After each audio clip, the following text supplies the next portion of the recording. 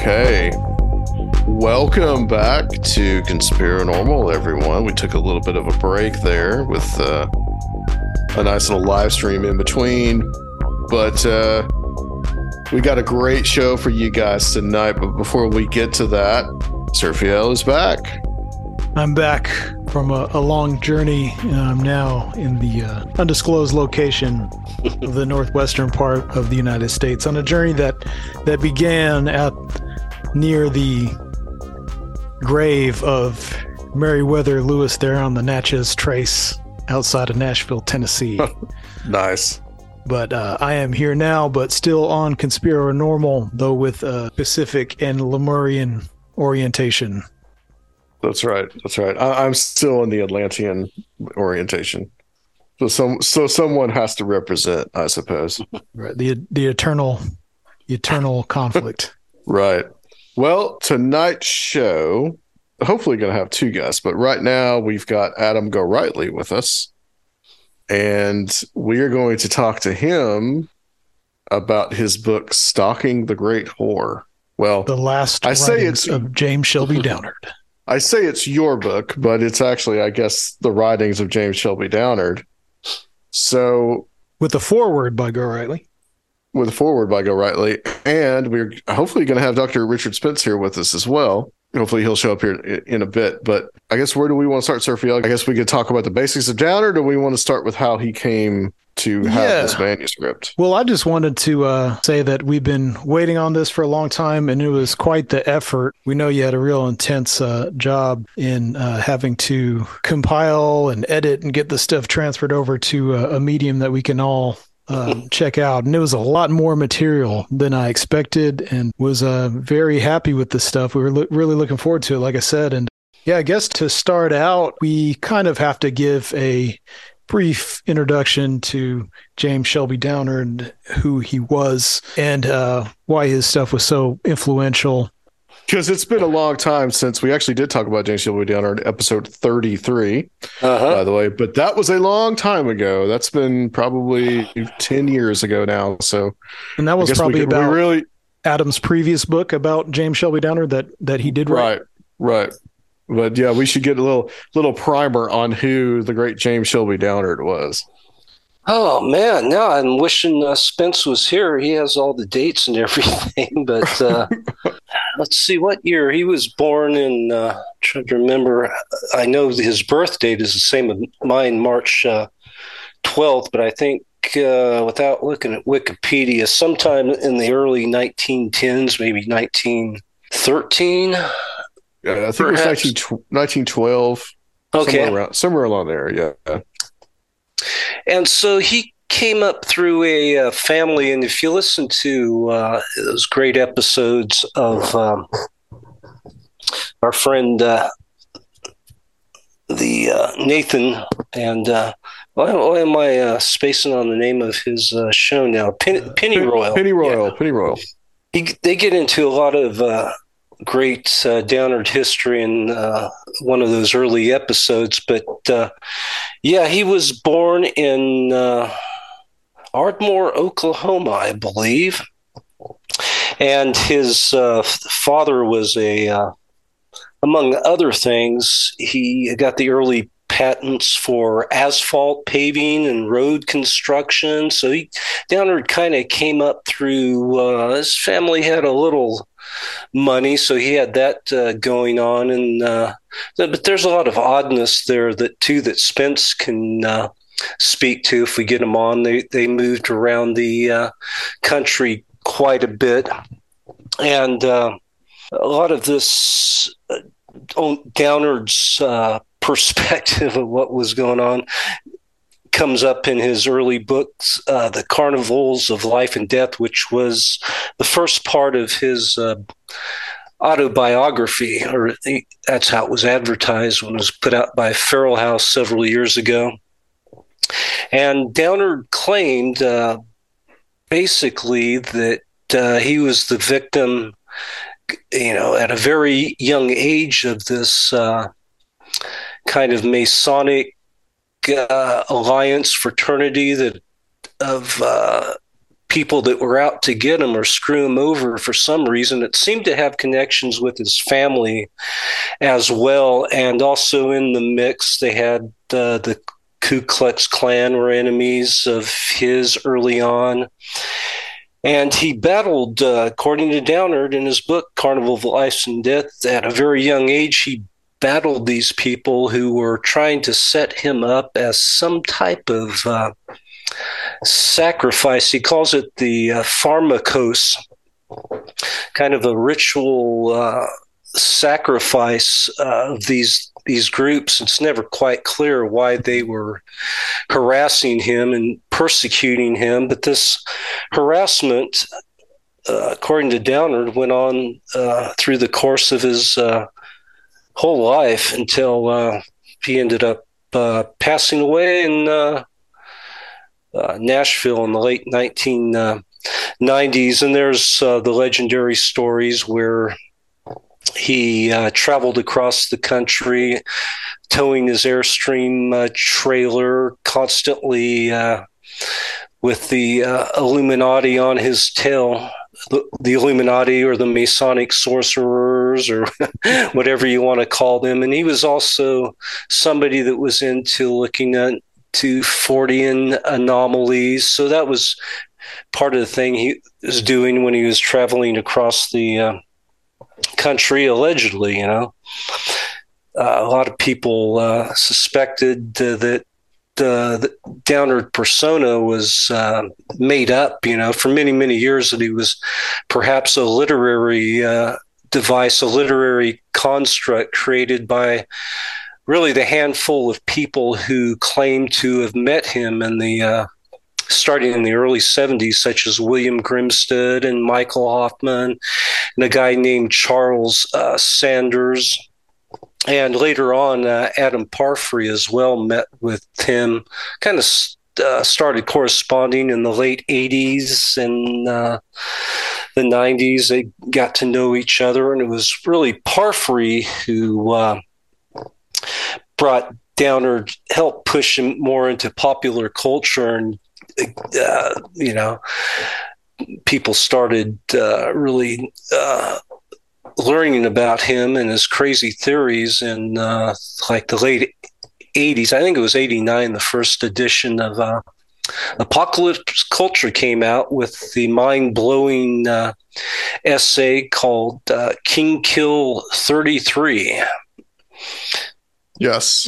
Which had to do with this far-flung conspiracy theory he had that the JFK assassination was part of this Masonic conspiracy that was based on latitude, longitude, the 33rd degree in particular, and all part of a kind of alchemical ritual that was set in action basically to bring about a new eon, perhaps a new world order, something that the Masonic sorcerers were plotting and devising. And part of it had to do with the moon landings and rituals associated with them, and connected with Jack Parsons. He was on the 33rd degree there in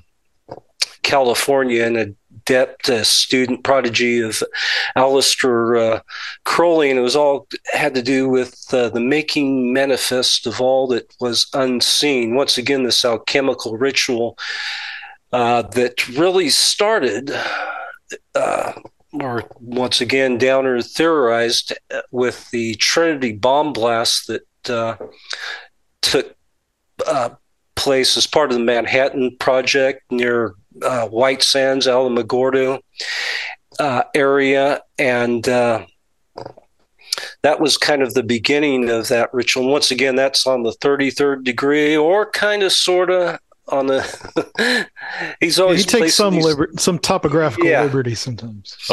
Right. And once again, this kind of had to do with the similar to what Parsons was supposedly up to, of creating a homunculus and Parsons was an explosives expert, and he helped create the original liquid fueled rocket technology. And it was this basically had to do with splitting the atoms and creating this new entity. And part of it had,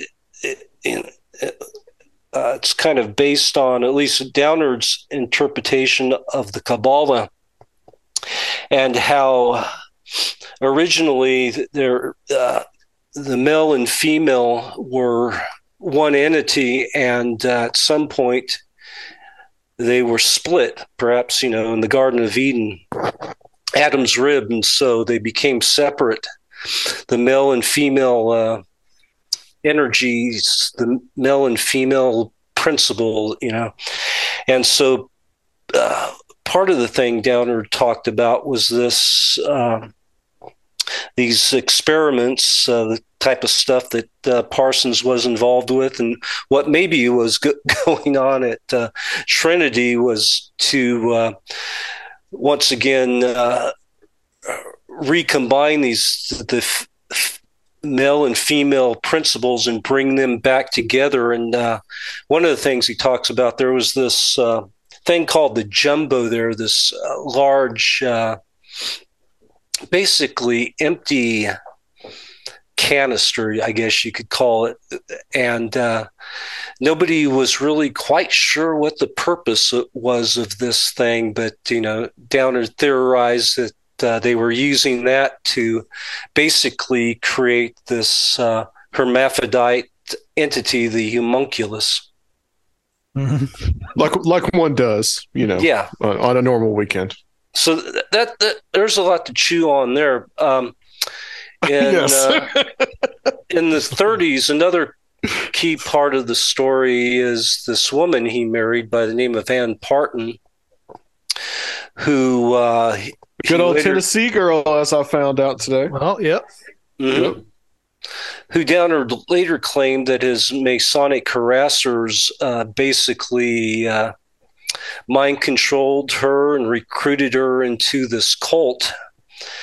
Kind of like, the whole thing about, if you've read the Project Monarch stuff about presidential candidates, they basically, according to Downard, and he started calling her the Great Whore, they were using her in these rituals across the country that the political elite were involved in, the rich, these sex magic rituals, once again plays into this whole larger conspiracy. And she was basically abducted and manipulated by, once again, Masonic sorcerers, he calls them at times. Other times he refers to them as the Illuminati. And through the books, he actually talks about two warring groups. One are the Masonic sorcerers, and the other are a bunch of Mexican brujas and brujos. And they're kind of, those two groups are both pitted against Downard, or he ends up in the middle of these two different factions. And these two factions sometimes overlap and cooperate together, and other times they're opposed to each other. And so that's, that also, those two groups are, they show up in this latest book, Stalking the Great Whore, The Lost Writings of James Shelby Downard, now available on Amazon. Yes, sir. Why don't you help me fill in the gaps here? I know you know a lot about Downard. What haven't I touched upon there? I just wanted to say that the impact of James Shelby Downard's writings, you mentioned King Kill 33, and I think for a lot of people, it was nothing less than, almost initiatory, because it was introducing you to a whole way of thinking, a whole worldview that enchants the world and sees, sorcery and magic everywhere in, the mundane modern life. And so I think, that's really what this is about, and it's a foreshadowing of so much stuff. It's a continuation of, I think, older things from like the early 20th century anti-occult conspiracy theory, but it really brings it into our modern times. And like you said, it's so much foreshadowing of these themes that would become so prevalent in conspiracy theory of targeted individuals, monarch, mind control. And,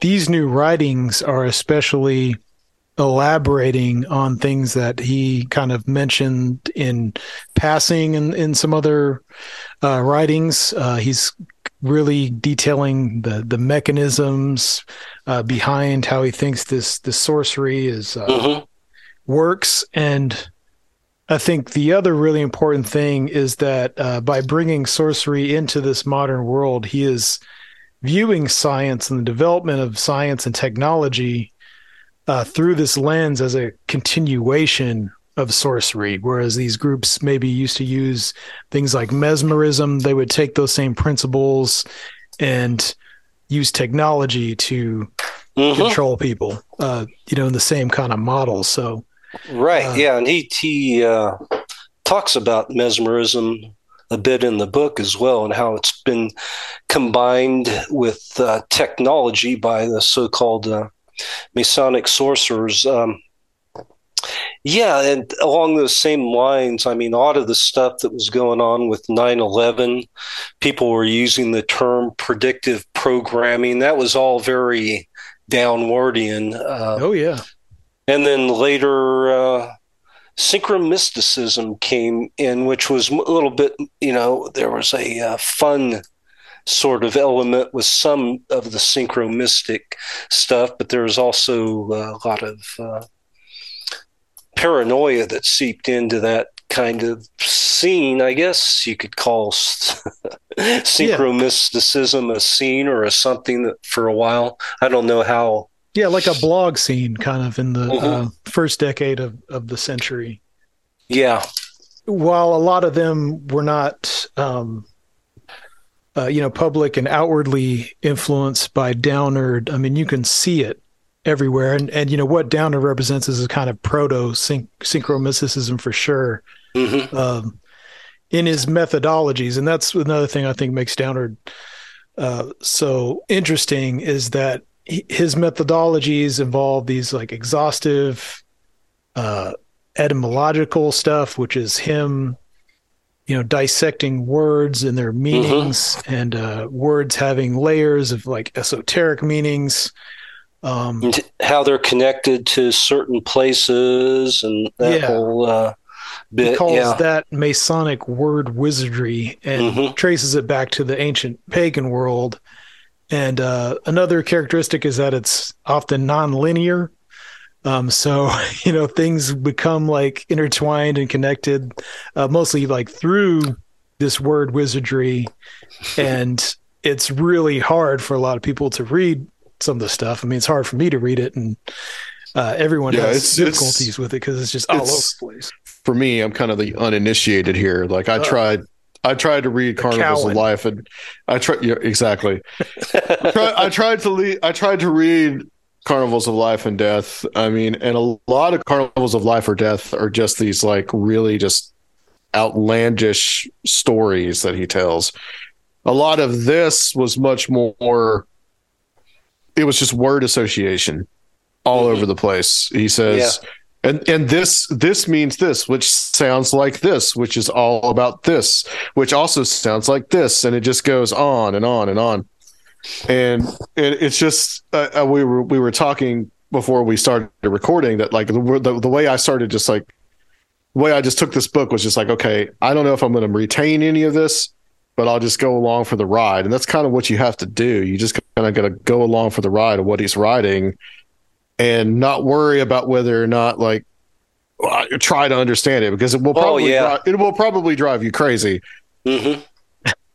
As it very well might have driven James Shelby Downard crazy, because that's what some of the book gets into. He makes allusions to different mental facilities that he may or may have not been in. It kind of starts with Walter Reed Hospital. Mm-hmm, mm-hmm. And he basically stated, well, man, it gets really involved, but partly it had to do, Downard claims that he was in contact with Franklin Roosevelt during the period Roosevelt was president, claimed he visited him in the White House. He had conversations with Eleanor Roosevelt, and Downard was always coming across treasures, and some of those are the $1 million gold certificates. Mm-hmm. Others are these strange decoding or weird devices that seem to be early forms of computers, and these things would always just show up, and he'd go, wow, I found perhaps, this is really something of great importance to the world, or a great value. And then for some reason he'd stumble upon these things and they'd be taken away from him. And one had to do with a bunch of books he came across that were filled with scientific wonders or something, I think he says. And part of it had to do with like early atomic or nuclear fission technology, these type of things. And he thought Franklin Roosevelt should have those books, so he got a hold of Roosevelt. And Roosevelt said, yeah, I want those scientific wonders, and we'll pay you a good amount. And he got a huge check, and he was just like, wow, crazy. They seem to pay me way more money. But then the check was worthless for some reason. And it gets into the silver $1 million gold certificates stuff. And so he bought himself a sporty sports car, a Bugatti or something he called it, and he was in Washington, D.C., and he parked it, started walking, and the next thing he knew, he was in Walter Reed Hospital. And that's kind of in that first chapter. It talks about that, and that kind of is the beginning of what he is suggesting or hinting was this mind control scenario that was played on him through various means, through drugs, through different type of implants, electronic implants. They supposedly did the same thing to his wife as well. And forgot. Oh, so you look and there's different mentions of a Western state hospital that it's not clear in the book. He has great knowledge of this place where he's saying there's these atrocities going on with the Masonic sorcerers and the Ku Klux Klan are involved and they're mistreating the patients. But he doesn't really necessarily, in Stalking the Great Horse, says he was basically a patient there, but then other sources seem to suggest that he was. Mm-hmm. Michael Hoffman had some information that he was in this Western State Hospital. I forget, there's another name for this place too. It was in, I think it's Bolivar. There you go. The Bolivar something institution in West Tennessee, I think. There you go, yeah. And so there's that going on. And then another, I think it's in that first chapter as well, he's talking about, he goes into a third person thing sometimes where it becomes evident he's talking about himself, but for some reason in certain chapters, he talks about other people. I think he's referring to himself, and he says that there were some men, two or three men that got sent to this facility out in the California desert and also Arizona desert, somewhere in that general area, and they were, part of this mind control program where they were, it sounds like Clockwork Orange type stuff that was going on with these guys. And at one point, they realized that they needed to escape, and these men tried to take off, and not all of them made it. And it's this kind of reference to this thing that had no context until Richard Spence, and this is where he could add some insight into it, came across some newspaper article that listed a James S. Downard and 2 or 3 other individuals escaping this mental institute in Arizona. At the same time, Downard was living in the Arizona area. It's a little confusing because the James S.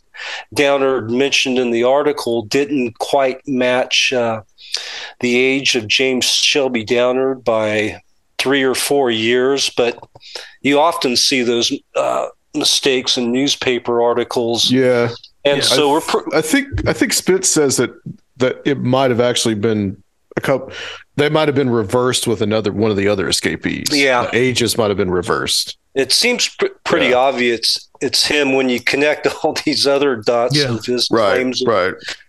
Having these knowledge of these different mental institutions. So that was something going on in his life. And there's these blank periods, like in the latter part of the 50s, where we have nothing on Downard, and that might have been one of those time periods where, he was in a mental institution for quite a few years. Yeah, it's really disjointed, and it's the biographical information is really scattered, but I mean, he talks about he is in the process in these writings of trying to recall and piece this stuff together. That too, yeah, right. The limbo of lost memories, like the title of Spence's essay in the end. But a lot of this is about his purported victimization by these cabals, by these evil scientists. Puts him in this unique position to understand the role of this shadow world of sorcery, because he's been a victim of it, been targeted for this ritualistic assassination that he, sees later, like in the assassination of JFK, or, for this mind control stuff. So his role as this scapegoat and victim is what, according to him, initiates him into this world, and that he's trying to share with us and make us understand, Right. We should talk about how you got this material that has been collected into Stalking the Great Whore. So part of it has to do, I wrote that book, I can't even remember the James Shelby Downard's Mystical War. It was an attempt at a biography of Downard, and that was back like in the mid 2000s. And so, I got interested in the topic, and that book was kind of well received, but I was never real happy with it. But it was out there, so I was known as one of the Downard dudes. And I did some correspondence with Michael Hoffman and Grimstead, the guys who claimed they knew Downard during the 70s or so. So I was kind of in that network of people interested in Downard, trying to gather information. And Adam Parfrey as well was part of that, people who were quote unquote Downard fans. And so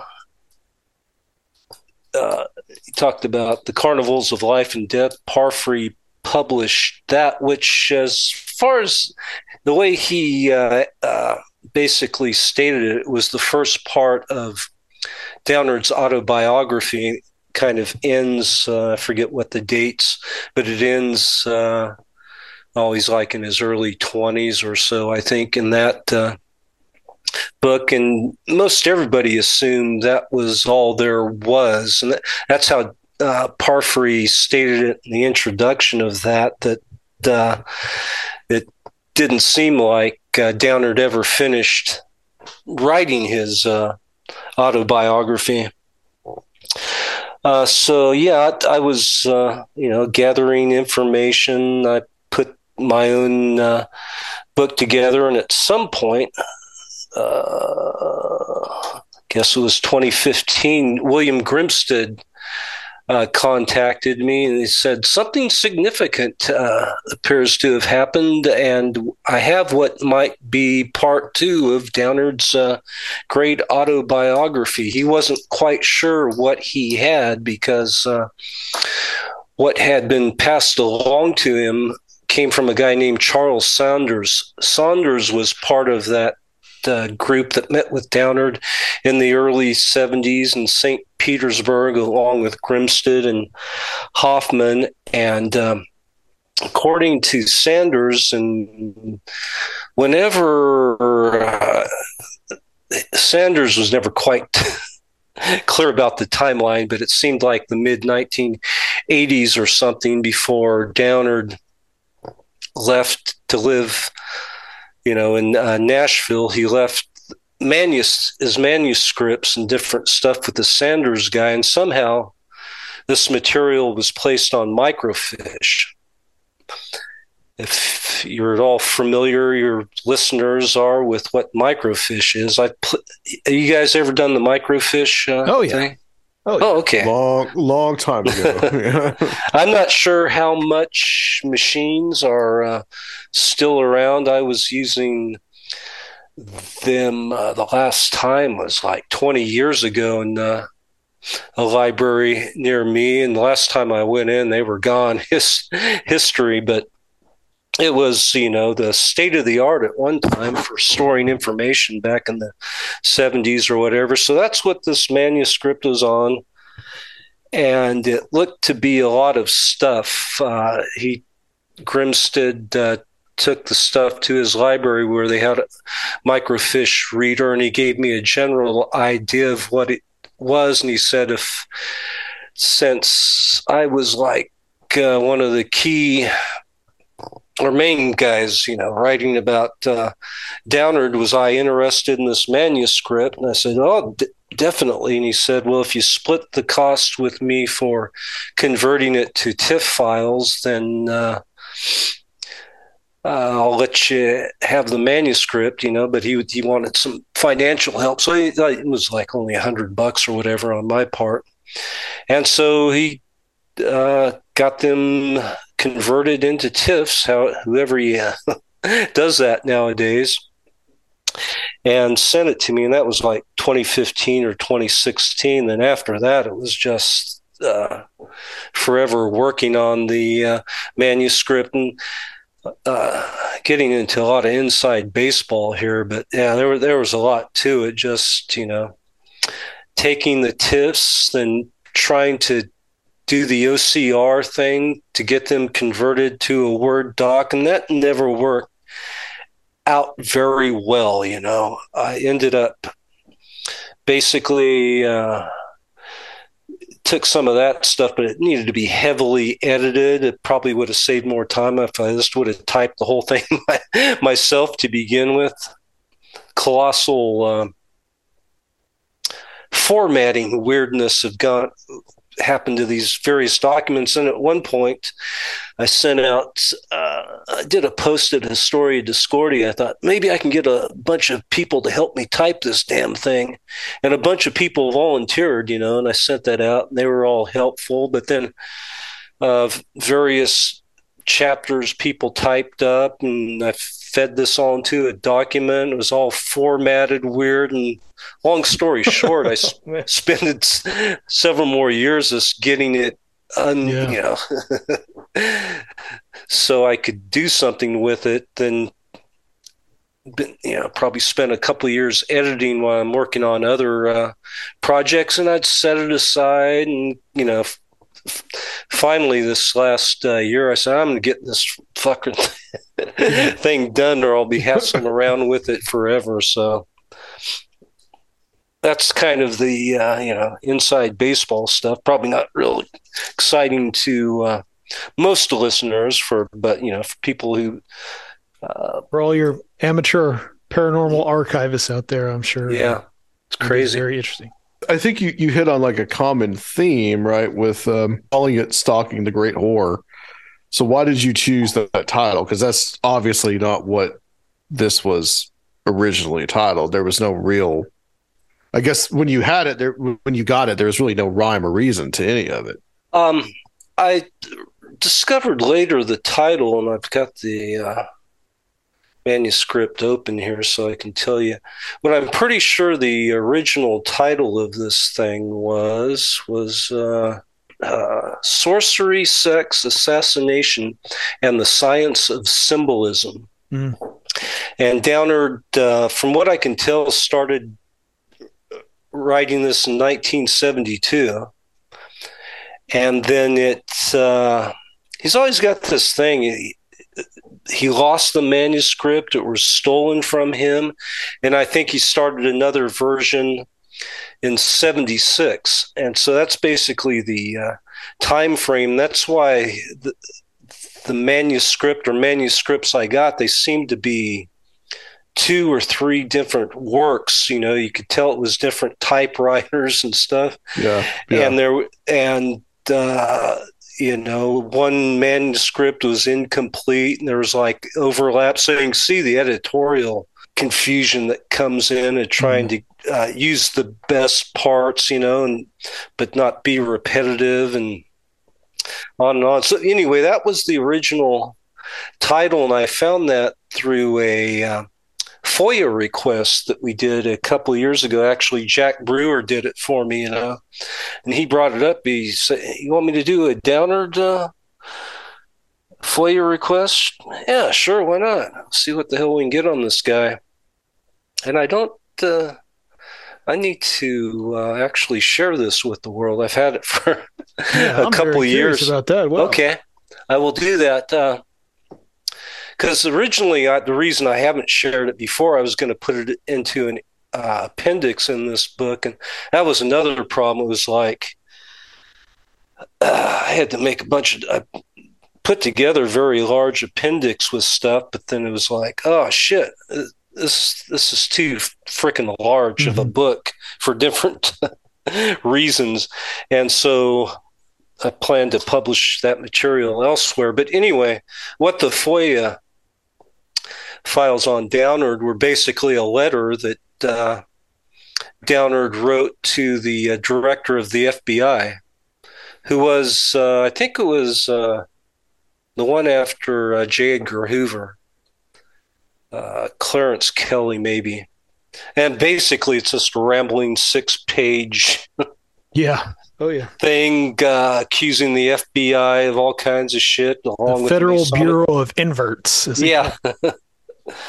I should have mentioned them too as his key enemies that are working in collaboration with the Masonic sorcerers, the Federal Bureau of Inverts, and the CIA. So nothing else came back on that FOIA request as far as the powers that be weren't interested in Downard like he thought they were? No, that's it. Just this letter he wrote. And anyway, in that letter, it mentions I'm working on this book called Sorcery, Sex, Assassination, and the Science of Symbolism.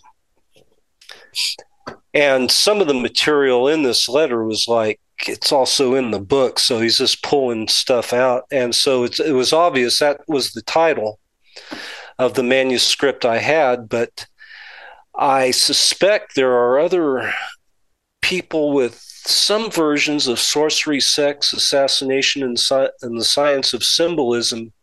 They have maybe similar manuscripts or something, because Hoffman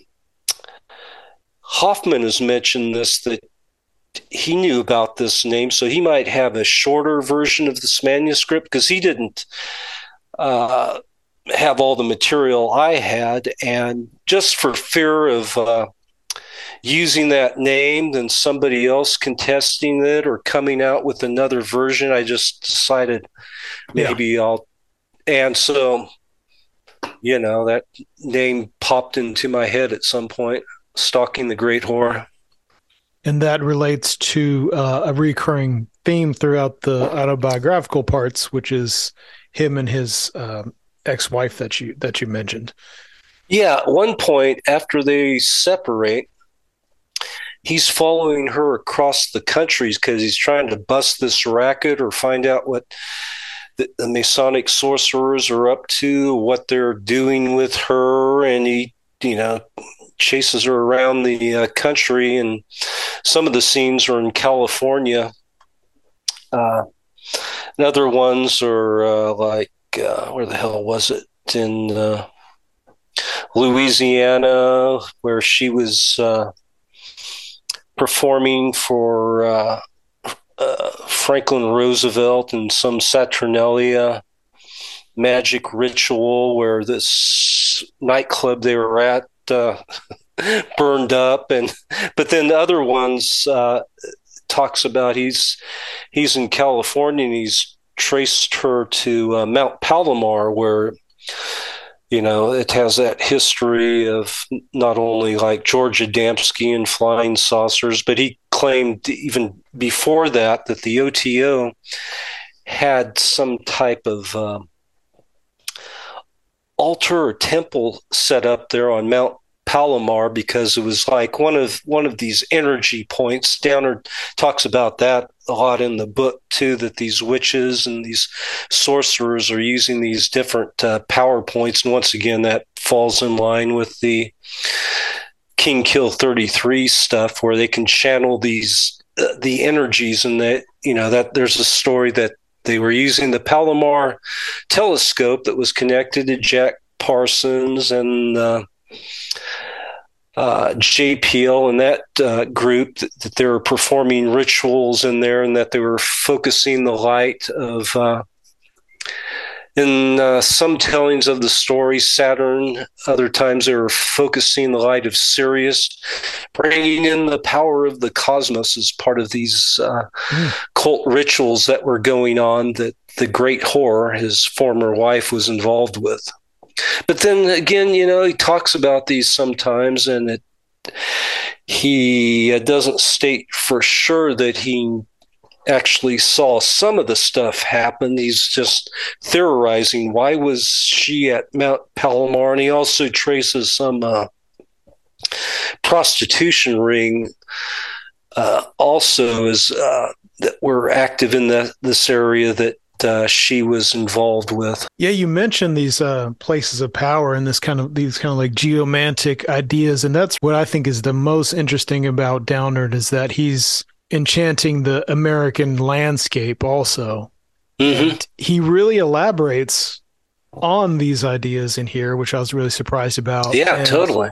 I was really happy that he elaborated, because I've encountered the same like cartographic mysticism in treasure hunting cultures where they obsess over using these old topographical maps and place name and all this stuff. Another part of his methodology, which is mystical toponymy, and the idea is that these word associations, this word wizardry. He has this idea that places are given names either based on some kind of power they had beforehand or to create some kind of power there, and that then when these events are orchestrated in these places, it amplifies the magical potential of what's going on. So he confirms that he's going through America while he's stalking the Great Whore, and he is just looking for weird place names. I think those place names are really like leading him into these symbol patterns that he explains.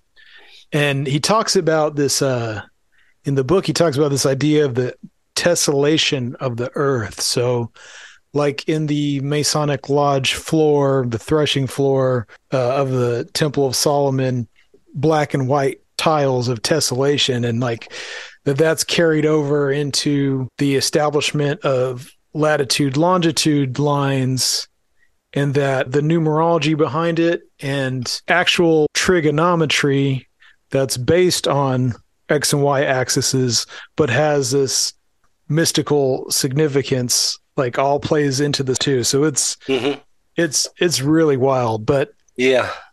I think he might have been around some treasure hunting circles also, because they have some of the same obsession with secret societies, focus on place names and numbers of latitude, longitude, etc. So Yeah, that and he stuff is gets really he gets wild. pretty deep in the weeds of all this Jewish mysticism and stuff, and a lot of it. I mean, you explained that pretty well. A lot of it goes over my head. I don't know sometimes how accurate he is with a lot of the stuff he says, and how Yeah. historically accurate. And it would have been great if I would have had the time to spend 10 years, Yeah, right. actually, Studying Kabbalah. yeah, and this analyzing different paragraphs and stuff. Is this really based on historical fact? How much is he just kind of improvising here on certain themes? Is how much stuff is he throwing into this that isn't really based on historic fact? I'm not really sure, but he seemed to have a great grasp of a lot of different, like I said, for instance, Jewish mysticism and other Yeah. At least his interpretation Egyptian of it. Egyptian mystery religions, and on and on and on. And there's also the people who wonder, well, how much help did he have with other people like Hoffman and Grimstead? Did they write some of these chapters? How deeply were they involved in some of this? Because you look at some of Downard's writings that Right.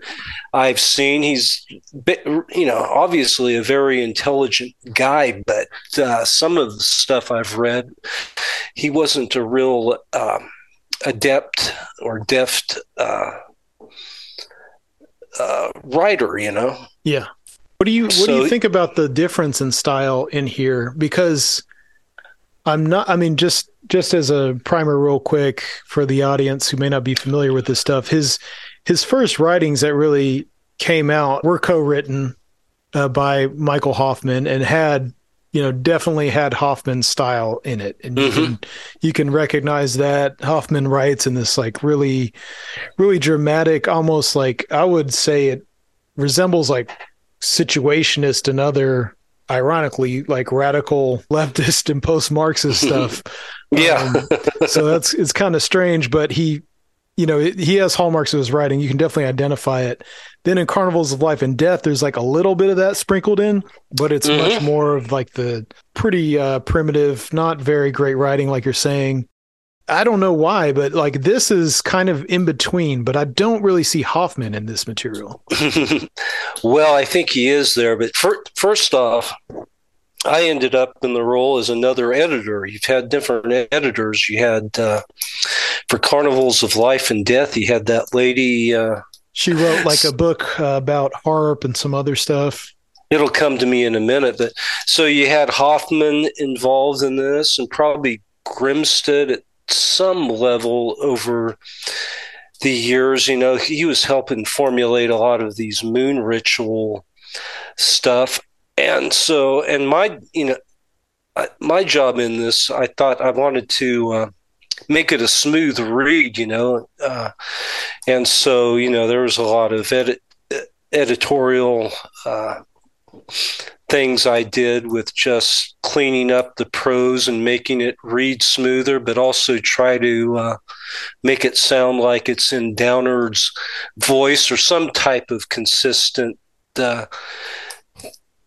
consistency as well. So if I gave you the rough manuscript of this, you would see where several pages were pretty damn well written. Other ones were like, oh my God, it's just repetitive, and it's really needs a lot of work on the prose. So I was dealing with that too, is try a balancing act of not changing it too much where it didn't seem like it was Downard telling the story. Right. And this could all be also evidence of like a, someone who wasn't necessarily mentally stable and at certain times was You a lot can more see that clear. you can see that in the book, and I tried to leave that in there too, where he'd go on little mini rants about stuff, So there was that kind of balancing act to do that. So that's the kind of stuff as it progressed over a few years. It's like, God, how am I going to handle this?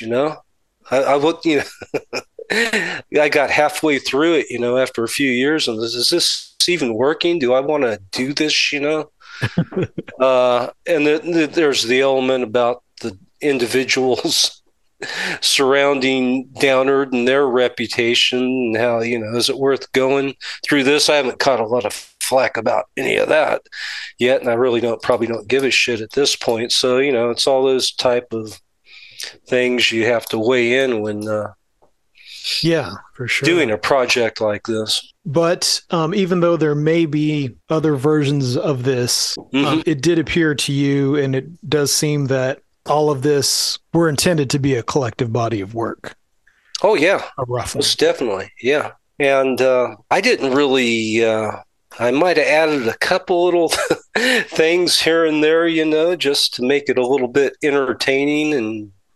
But it's basically taken from that manuscript, and that at times, I had to, like I said, had to do a lot of editing for some sections just to make it more readable and flow. And sometimes that consists of, there's about 10 pages here that are crap. And they're repetitive too, and I don't think it's adding that much to it.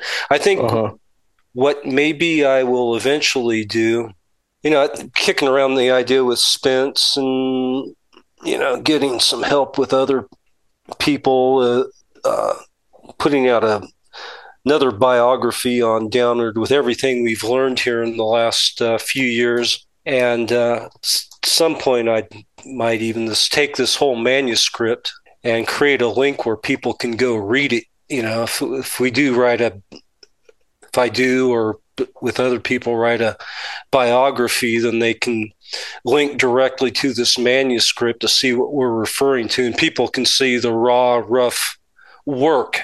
But there's a bit of once again, you get on a little bit of a slippery slope there, where it's like people need to see this work in context, but also understand that I don't promote the protocols of the Elders of Zion and some of the other extreme stuff that shows up in the raw manuscript.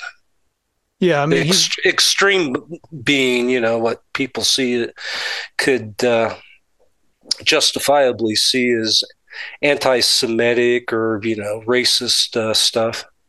Yeah, and in that, I mean, he's definitely a product of this is a continuation of anti-occult conspiracy theory, and that has a lot of baggage with it. But a big part of it, and it's become more evident that Downard was, a lot of this is based on John Birch Society stuff too. Yeah, right. I mean, just totally. I know Adam wanted to talk about the Trotsky chapter. Yeah. We'll get to that. But actually, I wanted to ask you though. I am curious about this. What's the chronology of the writings? So, I mean, what comes first chronologically? I mean, because I mean, King Kill obviously is published first, and then you got Carnivals of Life and Death. But of the three, when do you think that they were? You mentioned this was written primarily like 72 to 76, and you can tell because there's a lot of references to Watergate, Gerald Ford. Yeah. So you have the book in front of you? Yeah. If you go to the table of contents. Yeah. And if you go to the last chapter, the mysticism of the necromancers. Yeah. Mm-hmm. What is basically within that chapter is King Kill 33. Right. And originally, Okay. with Hoffman got the he had some version of this manuscript, but he particularly had that stuff in that last chapter there. And it was in the original manuscript, it was chapter 13, what I have. And I saw in Downard's letter, he's mentioned these were letters that Downard wrote in the early 90s. He talked about, well, Hoffman edited chapter 13, which, and so the original King Kill 33 came out of this chapter in Stalking the Great Whore. And I don't think even Hoffman is totally aware of it because so many years have passed. And actually, I got his permission. I told him, one chapter here is basically the early version of King Kill 33. And he was fine with it, me using it for this book. So you're asking the chronology of his writings. Basically, this Stalking the Great Whore, the other name it had, Sorcery, Sex, Assassination, and the Science of Symbolism, was his first great work. And from all of this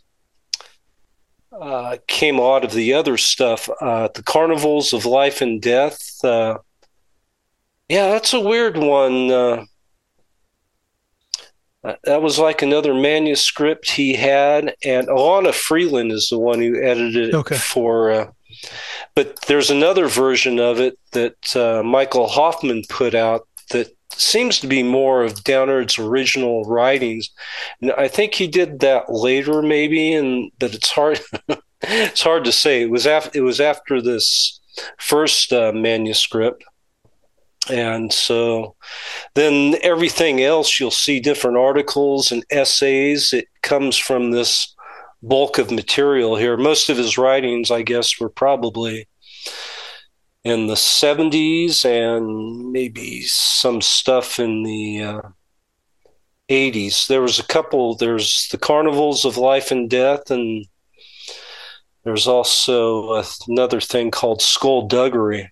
Mm-hmm. But like I was saying, the manuscript I got were manuscripts, There was seems to be 3 different things on different typewriters, and I'm thinking the Carnival of Life and Deaths maybe are part of this puzzle too. It was all this stuff he wrote basically in the mid-70s. And things get chopped up and he loses stuff and working with different people on things. It's not. But that seems to be the 70s was probably his most prolific period. Mm-hmm. Yeah. And the stuff was kind of, cut and paste from there and edited with other authors later on. Mm-hmm. Yeah, and by the 90s, I have some letters. He couldn't really even see that well by then, so it's obviously he did most of his writings once again in the 70s, and other people took that stuff and edited it. And we're talking about the Carnivals of Life and Death. I prefer the version that Michael Hoffman put out of that, which I think is closer to Downard's writing. I don't want to bash Elena Freeland, because she did her own thing with that, but I kind of like the version Hoffman put out, which I think is closer to Downard's writing. Once again, we're getting pretty inside baseball here, but if there's some Downard fanatics out there, well, that's one of the things that's so compelling is that you've just got this series of enigmas, because his claims and his ideas are fascinating enough, and then you have the mysterious authorship, his actual historicity. There's so many, just a web of so many mysteries that makes it especially a great research project for someone like Spence, who I hope we get on later to talk about that, about his chapter in there. Since he's not here, you want to just give a rundown about Spence's essay in here and the history of that? Yeah, it's called The Limbo of Lost Memories. And he really spends time, going looking through different materials. He uses different resources, newspaper.com, chasing articles down, and U.S. censuses to basically track Downard during different periods, and has pulled up a lot of information. So it's kind of a blow by blow of what we know about Downard, what factual information we know about Downard, where he was at certain times. And, there's still a lot of questions out there. And he actually started working on this essay, on Downard maybe 10 years ago or so, and we were communicating back then. And when I got around to doing this book, I, asked if I could use it for the book. And so there you are. In the course of writing this, like I said, once again, editing it, putting it together, he would learn new stuff, so every couple of years it was like, hey, Rich, could you update afterward, and add this other stuff he just found. And so the version here that appears in Stalking the Great Whore is pretty close to his latest version, but he's found out more things about Downard since we published this as well, which he can talk about when you talk to him. One of the things that I found particularly interesting was that Downard lived in my hometown for a little while in the 40s. That is Chattanooga. Yeah. Oh. Yeah.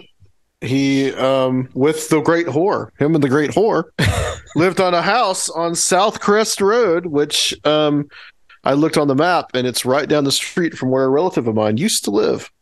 Have you went and looked at the house? No, I just found this out today. Oh, wow. When I read Spence's afterwards. So is the relative around, or people who visited them? Yeah. I mean, well, you gotta ask if they ever went down and went to a Tupperware party with the Great Whore. Well, no, I mean, it's not at the same time. Oh, okay. But yeah, I mean, I looked on Google Maps today and found the house. So yeah, that kind of blew me away. Apparently he was, I guess, stationed at Fort Oglethorpe, which was at that time a working army base. So I think this was like 1942, 1943, something like that. So yeah, there's been a lot of sleuthing going on with, once again, Spence and Nathan Isaac as well. We were kicking stuff back and forth, and Nathan was dubious for a while.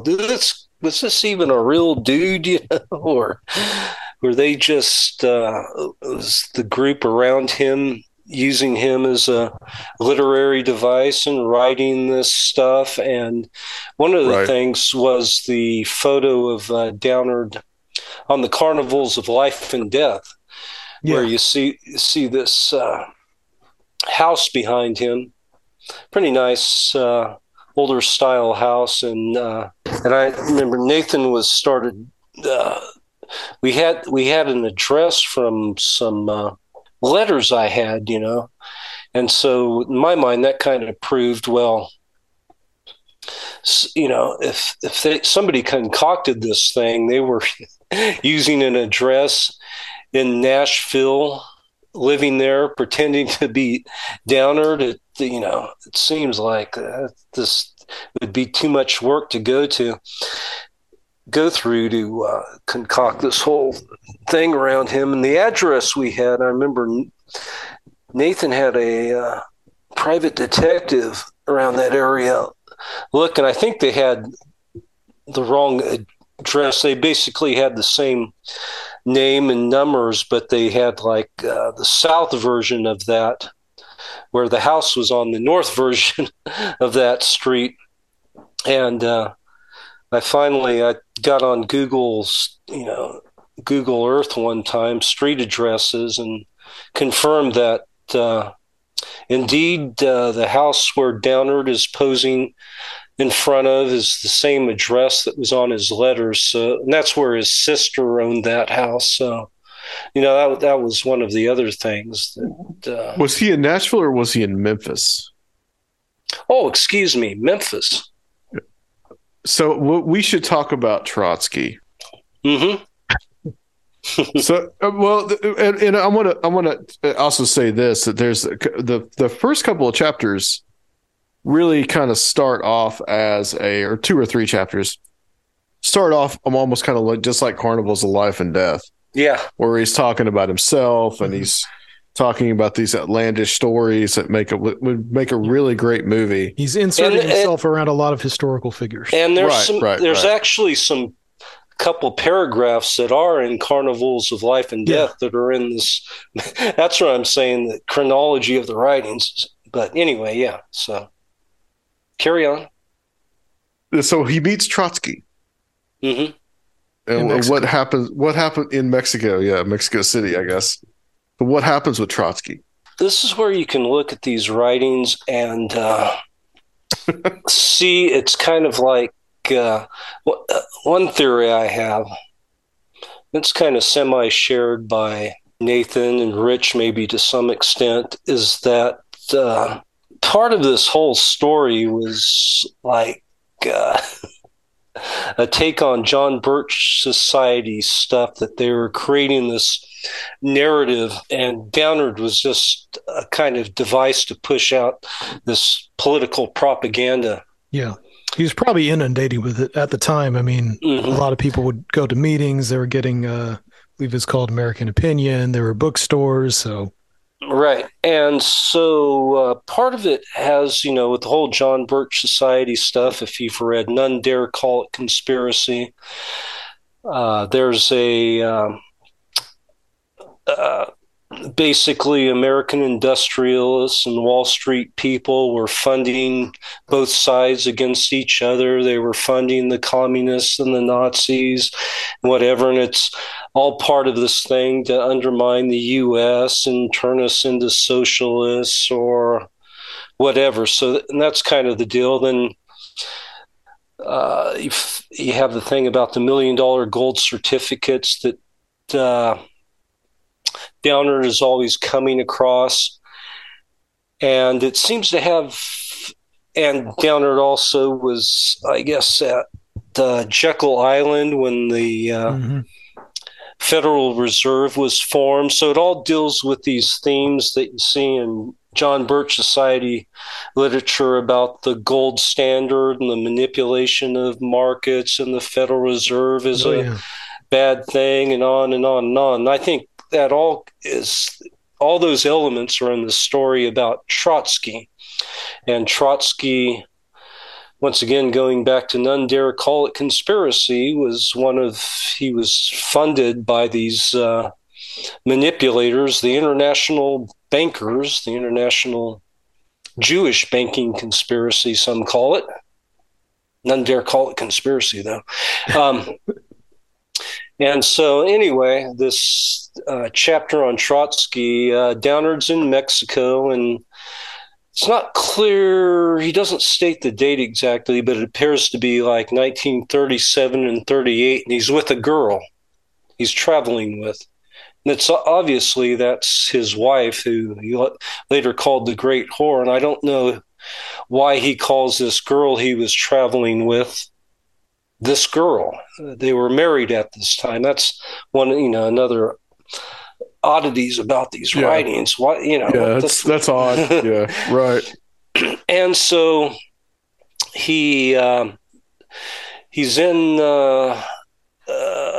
given these sweet deals. He's looking for a place to stay, and there's this mansion that's just opening up, run by some lady he doesn't like, but they're looking for people to stay there. It's going to become a tourist resort or something like that. So anyway, he's got this prime patio suite in this mansion in Mexico City.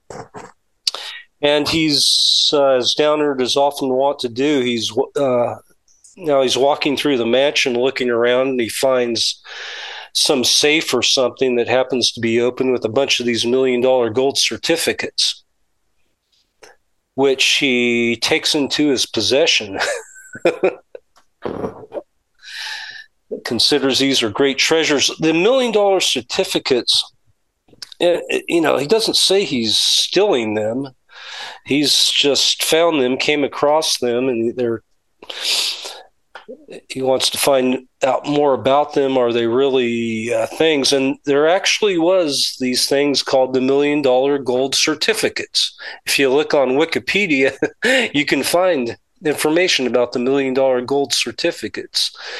They were basically based on that old gold standard. And when sometime during, when FDR was president, he basically got rid of that gold standard, which, pissed off a bunch of the industrialists and people because they want an alternative monetary system. I'm getting seems like I'm going off on tangents, but these are the elements in these stories. So he comes across these $1 million gold certificates. He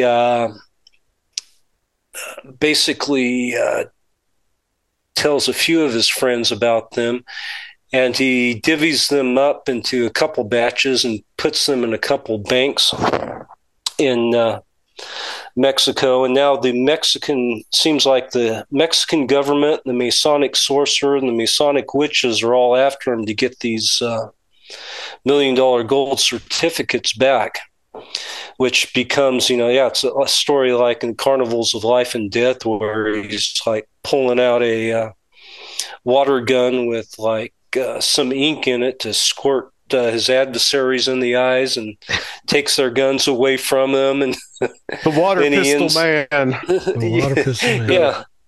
And then he ends up, he finds out Trotsky is living there in Mexico City, which he was at the time.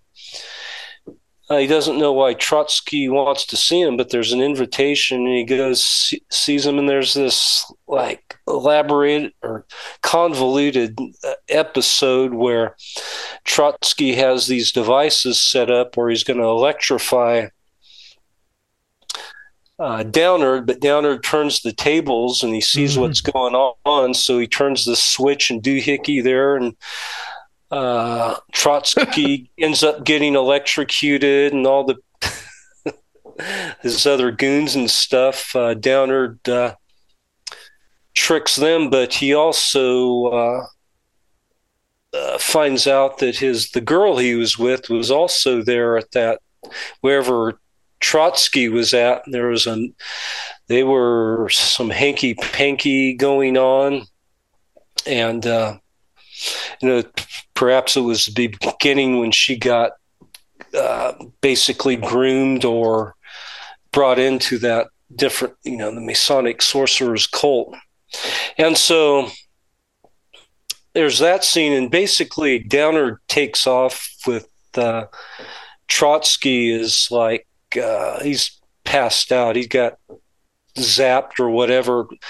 It's not clear he died. It seems like he might have got zapped or whatever. But then later, in later chapters in the book, Downard states that device killed Trotsky. Right. Yeah, I read that. Yeah. Which was so he actually did.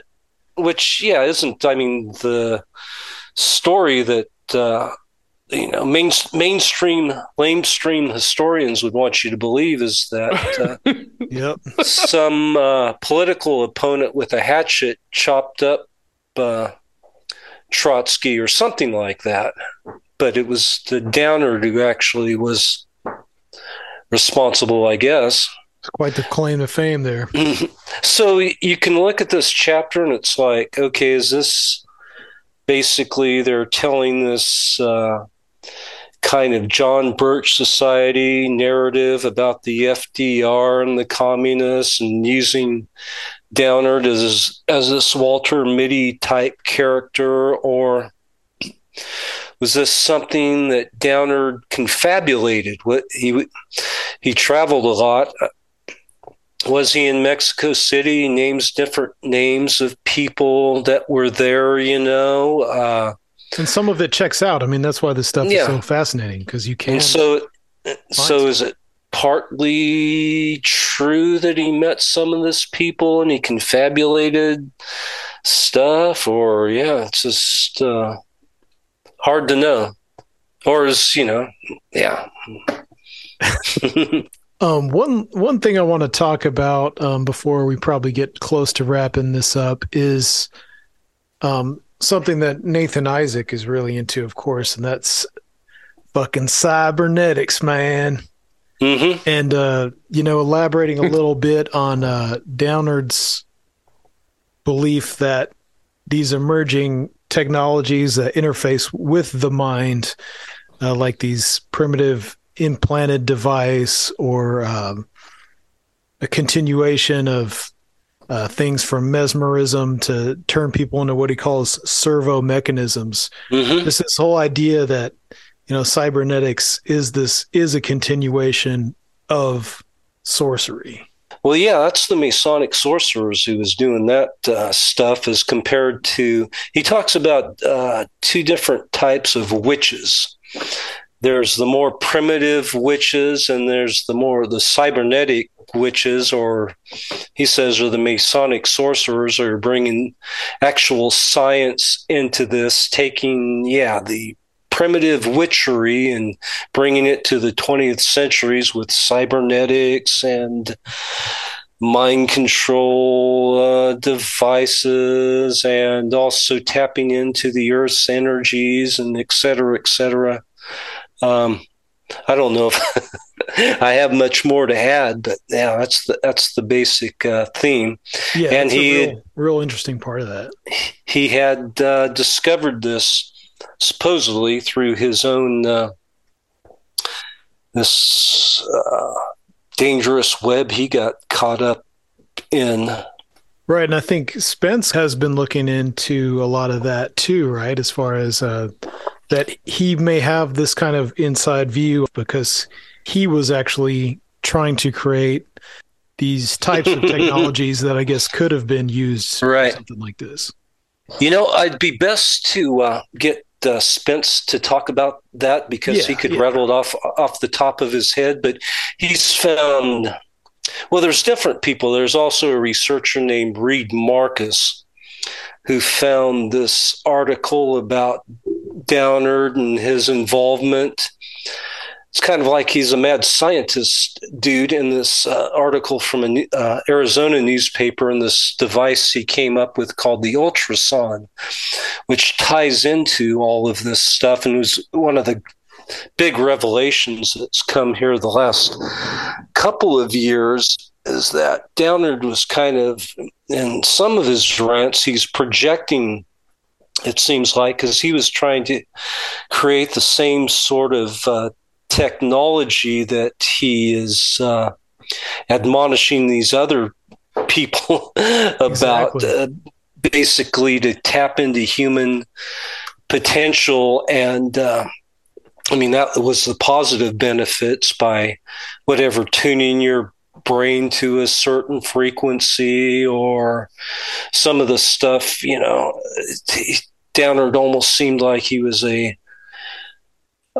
contemporary of Jack Parsons, almost, in a sense of what's the word, blending these different things, occult type stuff into modern day science. Yeah, he even hints at being, caught up in that occult mess or something like that. I recall reading. So there's a question as to if he was, what side he might have been on at one point. True. Yeah. As we wind this down, I want to just read a passage that particularly struck me. There's Serfield refuses to read a passage in his Downard voice. I think Serfield should read the passage in his Downard voice. If you want to do it, Serfield, you're more than welcome. But I will just say that, there is some serious.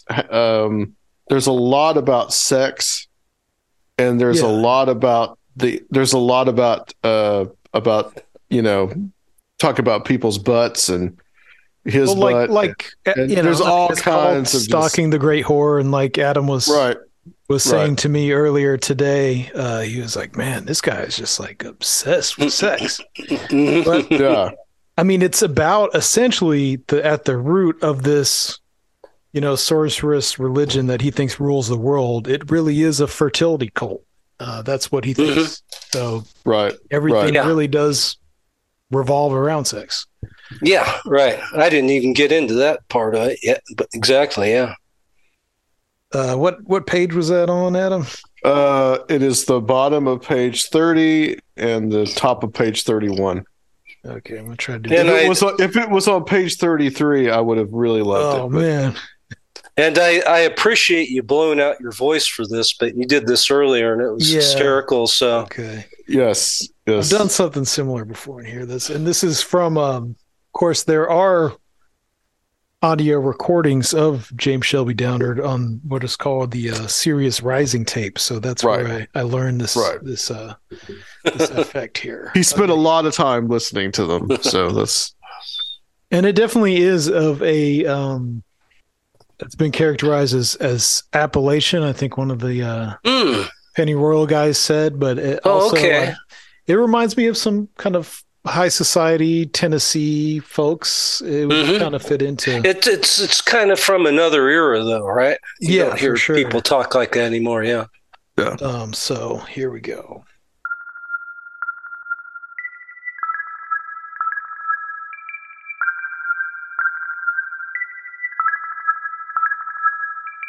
Then I recalled quite clearly that a great number of years ago I had suffered severe pain that extended from my rectum through the sacrum along the spine and up behind both ears. I obtained some relief by contracting and expanding the anal muscles a great number of times each day for several weeks. The expanding, contracting of my asshole muscles brought about a great deal of gas elimination, and I thought that somehow the excessive gas might have been the cause of my pain. Then, an abscess between the rectum and scrum came to a head, and from it I pulled a fine wire approximately 10 inches long. The wire was undoubtedly implanted in me by way of a long hollow needle, and I have every reason to believe that this procedure was done at Walter Reed Hospital. Brilliant. I had to put myself in mute there so I wasn't cracking up while you're doing that. That's Adam's favorite part. It is. I read that and died.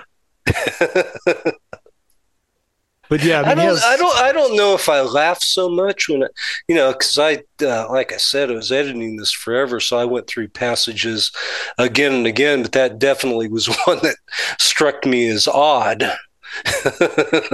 Yeah, I mean that'll be a pretty creepy experience, but let's hope that he wasn't the one doing that to people at some point. Yeah, turning people into servo mechanisms. I mean, I'm sure we're going to find out even more. Hopefully you get to talk to Spence. He can fill in some more of the information. I mean, he's much better than I am at since he's like dealt with a lot of the timeline of Downard and a lot of the factual information to kind of give you that background on the man.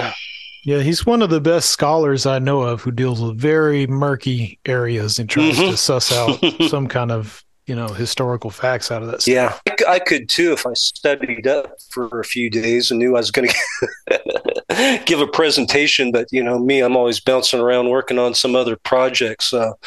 Speaking of, you gave an excellent presentation on some of this stuff and a little bit of a preview of some of this material at the Strange Realities Conference last year. So we really enjoyed that. And thanks. I don't having you in Nashville. I'm critical of myself. I didn't come off as well as I thought it could have, but I tried.